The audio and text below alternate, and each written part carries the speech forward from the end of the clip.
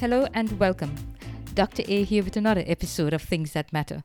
In this episode, we are going to look at the apprenticeship, which is making a comeback as a strategy for building a skilled workforce.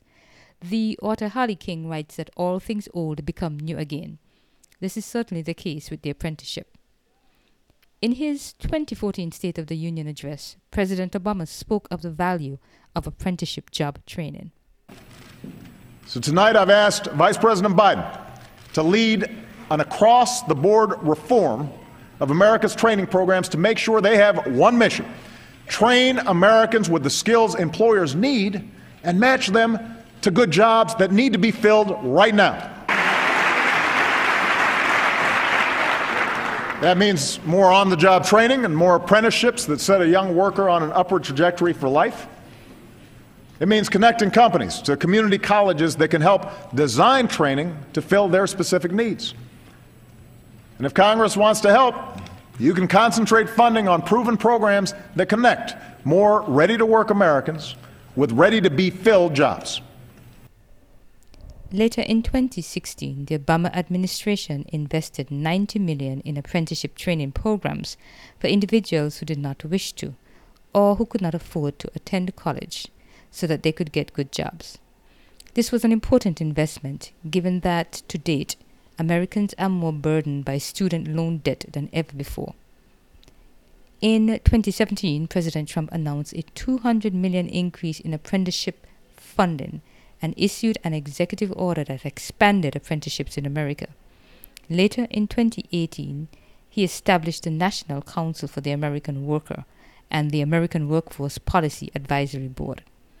For some time, employers have complained that there is a skills gap, meaning that they can't find workers to fill highly skilled jobs. So now industry leaders are being tapped to be part of the solution.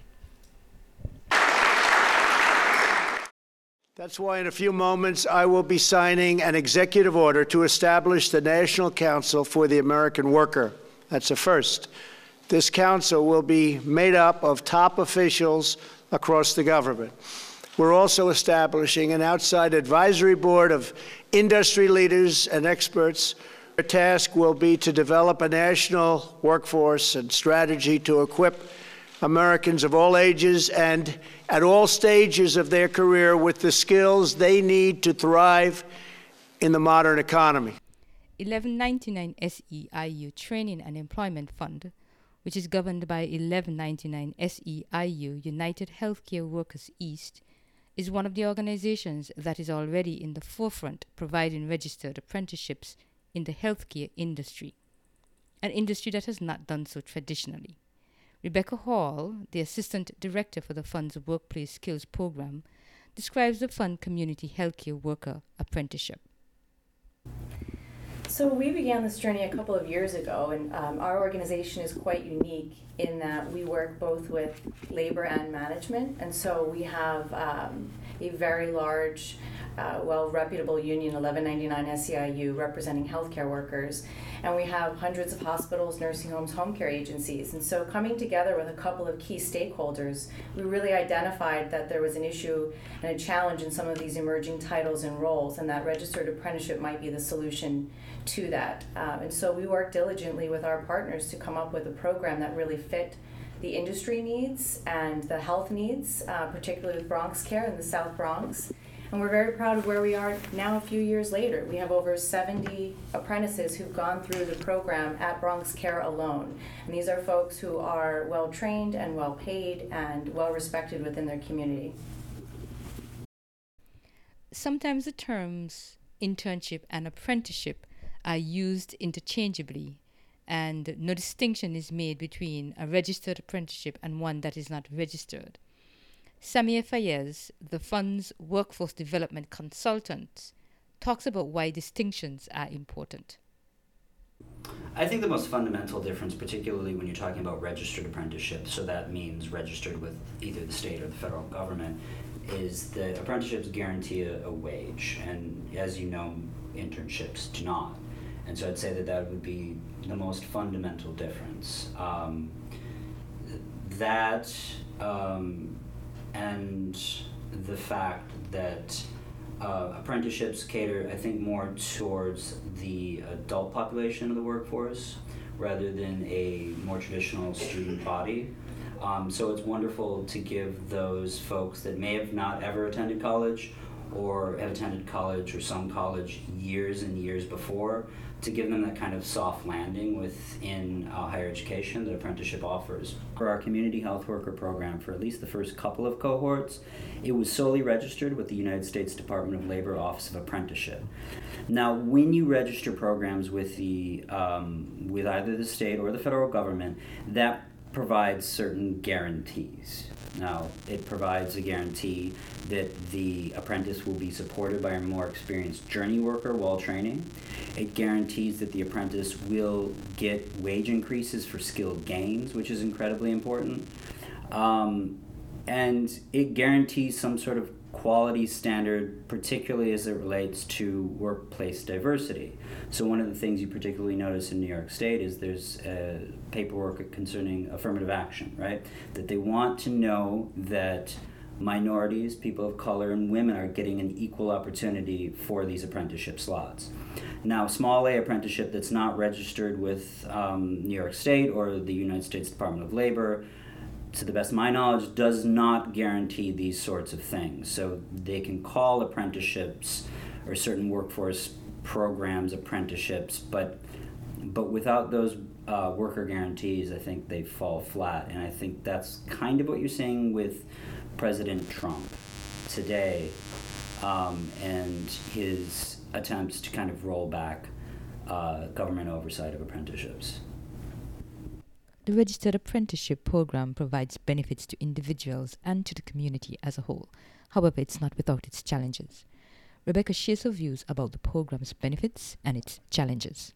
This is not your father's apprenticeship, and so when we look at our community health worker programs, many of the workers were incumbent workers within the Bronx Care system. They came from positions in dietary, in housekeeping, in transportation. They were looking for potential career paths, but maybe didn't know where they were going or what they would do. And yet they come from and know the community of which they're serving now in the South Bronx. And I think in this kind of role, it is so important to know and have the cultural competencies to serve this population. And so what wound up happening is it invigorated not just the apprentice workforce, but the incumbent workforce as well, who served as mentors, who found themselves providing leadership to folks in a way that they hadn't before. And so we have many success stories from that group of 70 who do incredible work on the ground every day, working to improve the health in a very tough area. I think with anything new, there's a challenge. So years ago, when we began to talk to our employers about apprenticeships, there was not a lot of interest, or there was a fear around it. You think of apprentices, you think of plumbers and carpenters, you think of blue-collar, white men. And so I think a lot has changed even in the last 3 to 5 years that I've seen in terms of our employers overcoming some of the challenges. Having said that, it's some of our most progressive employers who are willing to be those pilot sites. And so we work with large and small health systems, and it's been a leap of faith. And there certainly have been challenges. I think working through the logistics, the unforeseen problems, as with anything new, and certainly overcoming the stereotype of what an apprentice is. I think we have new challenges in the future, but I think that, I've seen the real change in just the last couple of years. Samir also shares his views about program challenges. In the case of the Community Health Worker Apprenticeship, we work with LaGuardia Community College through their Adult and Continuing Education division, and they've had a long-standing Community Health Worker program, training program, for which they've graduated several cohorts. And so when we partnered with them, there was a lot of newness that I think everybody needed to get used to. One, of course, being that they will teach classes on site in the Bronx instead of on their site in Queens. So that meant that they had to sort of get used to the facilities there. They had to get used to the kind of peccadillos that come with actually teaching on site at a hospital as opposed to an educational institution. So these were some of the early growing pains, I think, when we're talking about the kind of educational component of the apprenticeship. But I do want to kind of emphasize, as Becky did, that we're learning from these things and that we're responding to them. And so I think that in partnership with LaGuardia Community College, we're looking to find ways in which we can more adequately, I think, link the apprenticeship model of training to their pre-existing curriculum so that customization is done in a more seamless fashion to respond to the needs of the apprenticeship in that training model. Earlier in the podcast, you heard President Trump say that apprenticeships will provide career skills to all Americans at all ages, at all stages of their career.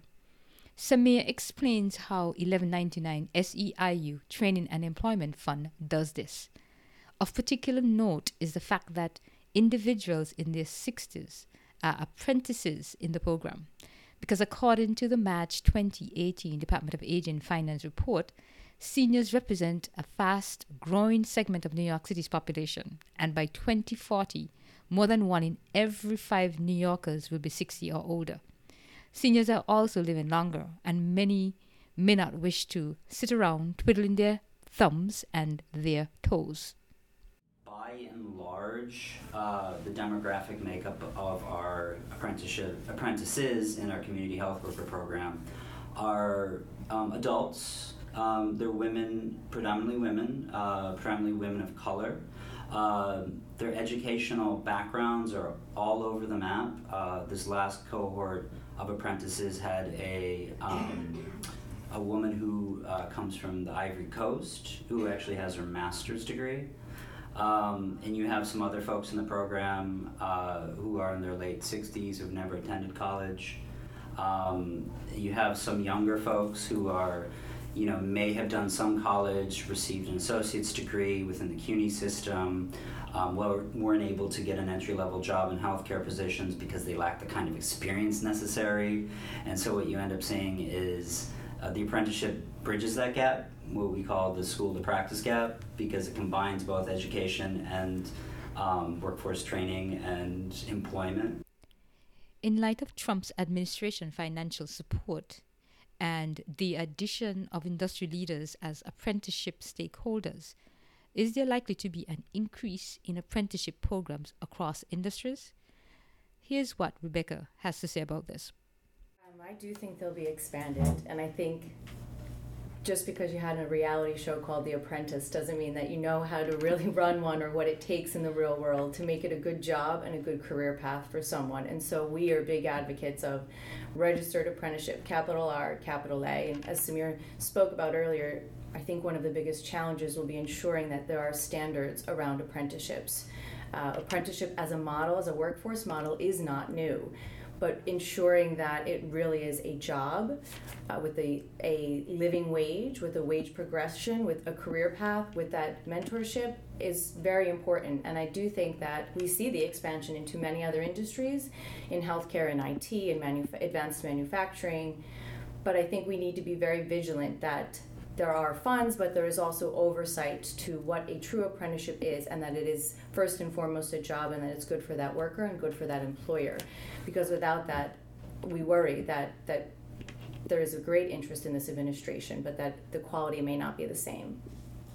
Because we work with 1199 SEIU standards in terms of making sure that there are quality jobs and quality cares first and foremost. And so that is the power of the union and the power of labor and management working together in a cooperative fashion towards the same goals. And so our standards included ensuring that these were real permanent jobs with the wage progression, but also that beyond the apprenticeship, as 1199 members and part of the training and upgrading fund, our mission is to ensure that workers have the opportunity to advance and to train and to educate themselves throughout their entire career. So what we found is many of these apprentices have gone back to school following the apprenticeship or continued their studies and are embarking on a real career pathway, looking at getting a degree in social work or in nursing. And I think that's the real beauty of it, because sadly in this country, education is a privilege and not a right for everyone. And fortunately here in New York City, and for an 1199 SEIU worker, I think the standards are built into the model by virtue of being the union member. So what are 1199 SEIU Training and Employment Fund's future expansion plans? Rebecca shares these with us.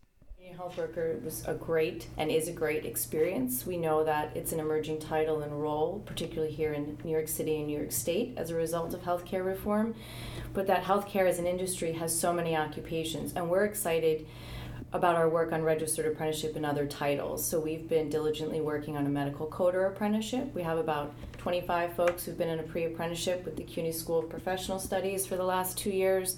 We're also working with Northwell Health on a large central sterile tech registered apprenticeship. Our colleagues are working on a GAP home health aide registered apprenticeship. And so I think the possibilities are endless, particularly in healthcare, to use the registered apprenticeship model to improve care and improve the workforce. 1199 SEIU Training and Employment Fund is one of the healthcare industry leaders that has recognized the importance of providing on-the-job training to ensure high performance. Employers across industries should consider adopting this approach instead of always expecting to find ready-made workers. Thanks once again for tuning in to another episode of Things That Matter. Remember to share the podcast with your friends, your family, and your colleagues. And don't forget to check out the next episode.